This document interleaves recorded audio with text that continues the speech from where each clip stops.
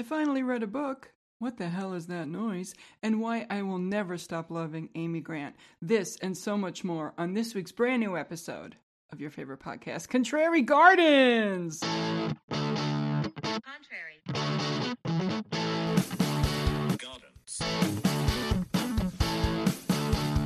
Contrary Gardens. Hey, gang.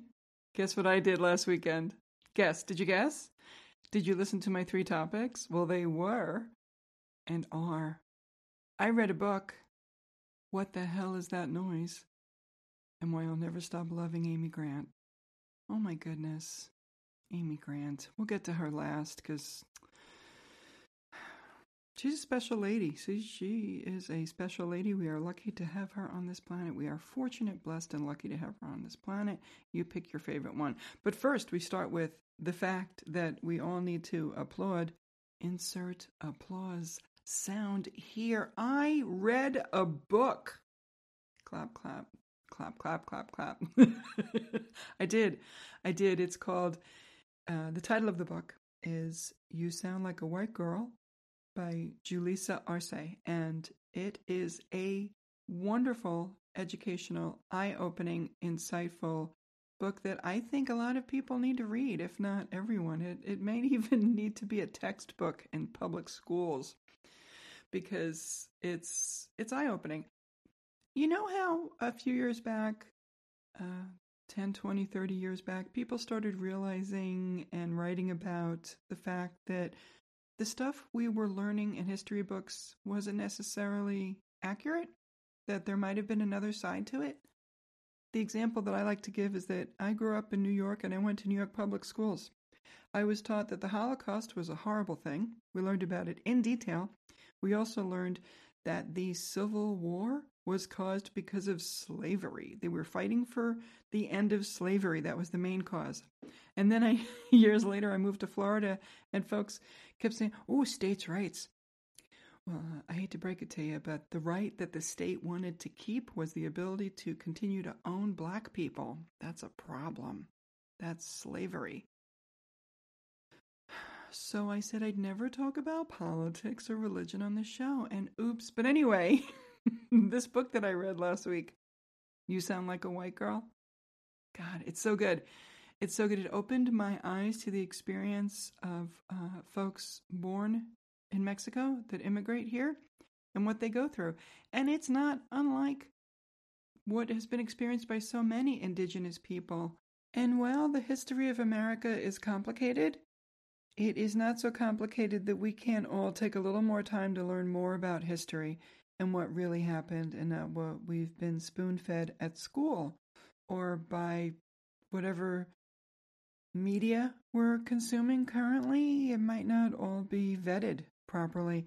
There's a lot to learn. I encourage all of you to continue to read and do research and find out what's going on. My eyes have been opened, and if you would like to discuss this book with me, please feel free to stop by my office at the library or call me or email me or text me because I have a lot of wonderful, warm feelings now about this author, and it's just, yes, there's so much to learn. What are we doing? We're all sitting around just being comfortable. And I know this is dipping my toe in politics a little bit, and I wasn't going to do that on the show. But I listened to the podcast Hysteria, and Julissa Arce is sometimes a guest on there. And I highly recommend listening to that podcast if you have the opportunity, because it can open your eyes to lots of things if you are willing to have your eyes opened. I will step off my soapbox now because it's almost political, and we will move on to the next incredibly important topic. What the fuck was that sound? I live in a condominium in Bradenton. I am on the first floor of a 4-story building that was built in 1974. I heard it. That's an old fucking building. It's almost 50 years old. It's old. I mix it up. I mix up the year this building was built. I mix it up with my current workplace because that was built in 1977, and this was built in 74. It's all too old. It's all too old. Consider the fact that they have cast iron pipes. That alone. Ugh. Anyway, sometimes I'm getting ready for bed. I lay down. I decide, no, I'm not going to keep the TV on tonight. I'm going to do a healthy thing and shut off the screen. I'm not even going to look at my phone. And I turn off the TV. Sometimes I even turn off the ceiling fan. And I don't look at my phone. And I lay in bed and I hear things. I hear noises. Now, they're not the kind of noises you would expect to hear from vermin in the walls. They're more like sounds of people moving upstairs. There's no one upstairs right now. There's no one on the second floor. There's no one on the third floor. And there's no one on the fourth floor. But there are people across the hall and upstairs and not necessarily next door, although I know when the next door neighbors are here because the hallway smells like pot. Like sometimes the hallway smells like a nursing home, sometimes there's no smell, sometimes it's kind of mildewy, and sometimes it smells like pot. And that's when I go out in the hallway with my can of Lysol and I just spray it until half a can is gone because, ew. Anyway. Sometimes I hear noises and I don't know what they are. And it's not like when we were growing up and people would say, oh, the house is settling. I'm like, settling? No, settling is what we all do with our first husbands. This isn't settling. This is some other strange noise that's happening. There's nobody there. What is that noise? So I'm going to assume it's outside the building and it's things that can't get in. I'm going to go with that. You know, and maybe it's something on the other side of the lanai. I'm sleeping just a couple feet away from the lanai sliding glass door.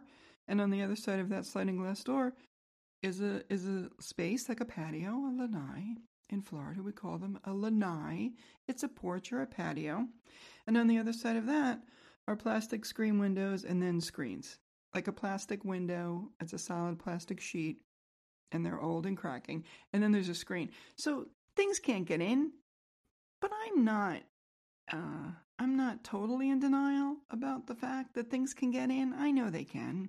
But these noises aren't the kind of noises you would hear from the things that would get in. Spiders and little, other things that might get in. They're not going to sound like they're moving a chair upstairs. What the fuck is that noise? Anyway, the point is, it's not ghosts. I don't know what it is.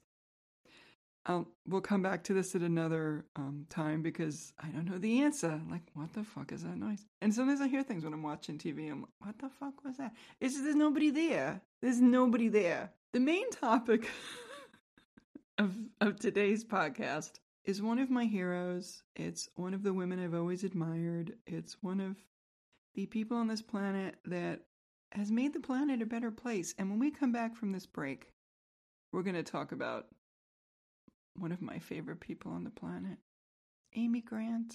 All right, we'll be right back. Welcome back, and now we're going to go back in time a little bit. Are you guys ready for a little time travel? Come with me back to the early 1980s. Oh my goodness, look in the mirror. Oh my God, look at your hair. What is happening with your hair? Well, it's pretty much what's happening with my hair today in 2022, so not a lot has changed. Point is, the early 80s were an interesting time for a lot of us. They were a time of self-exploration and a time for change. And I'm going to tell you a story about me and how I changed in the early 80s. Maybe it's not the change you expected, but it's the change I'm going to talk about today. In the early 1980s, I was really into a lot of different kinds of music and a lot of different kinds of stuff. And I was reading and I was going to college and I was dating this guy that I was eventually going to marry. That didn't work out. But I stayed 10 years so I can get his Social Security. If he earned any money, I don't know when it happened once we split up. I didn't pay attention. I was leaving the Catholic Church and starting to go to his church because it seemed like a better place, and I was doing that. And then, some time goes by and listen to different kinds of music. But I'm not really sure, if I'm going to delve into gospel music because people seem to talk about that a lot. So one day, I'm sitting and watching the Grammy Awards because I like award shows, and this girl comes out onto the stage to perform live, and I think, oh, who's this girl? This looks like an interesting thing happening here. Regular rock band in the background. She comes out, got this long flowing, beautiful, wavy brown hair in that Elaine from Seinfeld style. She's wearing black leggings. She's got a white tuxedo jacket on, but it's got leopard prints, spots painted on it. And I think she did that herself, she said in an article. And she has no shoes on. She proceeds to dance around the stage, all happy and excited, talking about angels watching over her. And it's a fun, boppy little rock song. I love it. This was the beginning of the awareness of the existence of Amy Grant. I'm crossing myself. You can't say. I'm a big fan. And it's really kind of cool because I have been following her since the 80s. Not like in the bushes with binoculars. Just kind of, I've always been a fan. Always been over here watching. I then got into contemporary Christian music, but I always had a focus of this girl's the one I want to know about. And I would get all of her albums, and I watched her go through her phase of exploring pop music and crossing over Next Time I Fall with Peter Cetera. You know it. A VH1 Spotlight song, I'm sure. Not the best song, but I enjoyed it. I always love that soft rock, that crossover almost country music sound.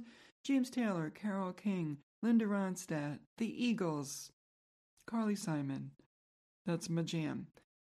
Amy Grant emulated and loved and admired all of the singer-songwriters of the 70s. So for her to follow in their footsteps was natural. She then became more poppy and rocky, and she did a crossover song, Next Time I Fall, with Peter Cetera from Chicago.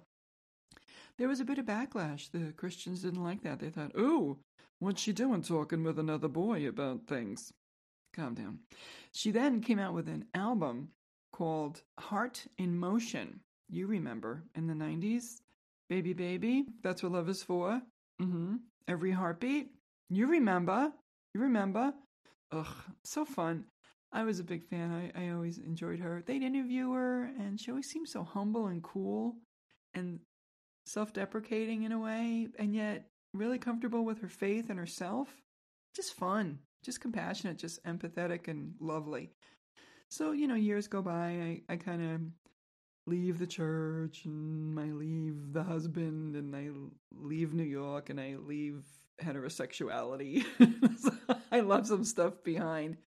I always kind of paid attention. Like, what's Amy doing these days? Oh, she's knee deep in the God stuff. So she was doing a lot of gospel, and I didn't pay attention.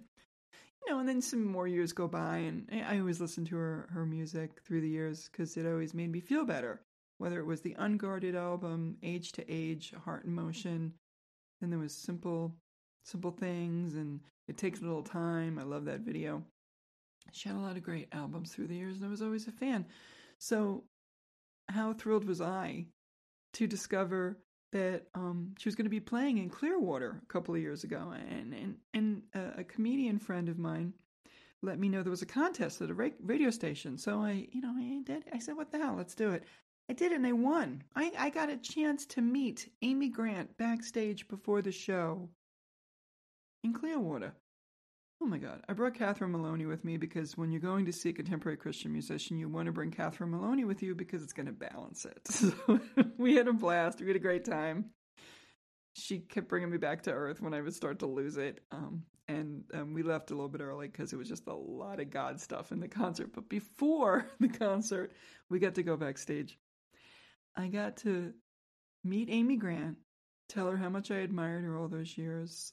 I cried a little bit. I thanked her for all of her work, and she gave me a hug. We took a picture. It was fantastic. It was wonderful. I was almost weepy.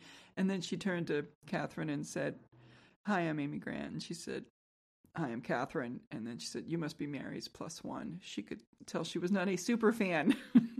Anyway, it was a great night. Always a good time. Great memory. And now here we are in 2022. And my Amy Grant is going to be honored at the Kennedy Center this year. So sometime I think in November is when it happens, and then they will air it in December. So I'm excited.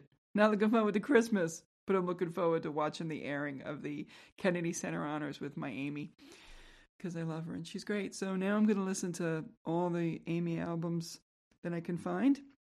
If I can find a CD player somewhere in this condo. I'm sure I didn't throw it out. Anyway, that's this week's Contrary Gardens. It's ending with me having a smile on my face. because I love talking about Amy Grant. I'm a big fan. She's an awesome person. Yeah. And turned out all those years I didn't really love Jesus. I just had a crush on Amy Grant. What are you going to do? She's awesome. So go out there. Have a great rest of your Sunday. Get a bagel, get a cup of coffee, get the New York Times. Go give your people a hug and get a hug back. This has been Mary Tischbein with Contrary Gardens. Contrary. Gardens.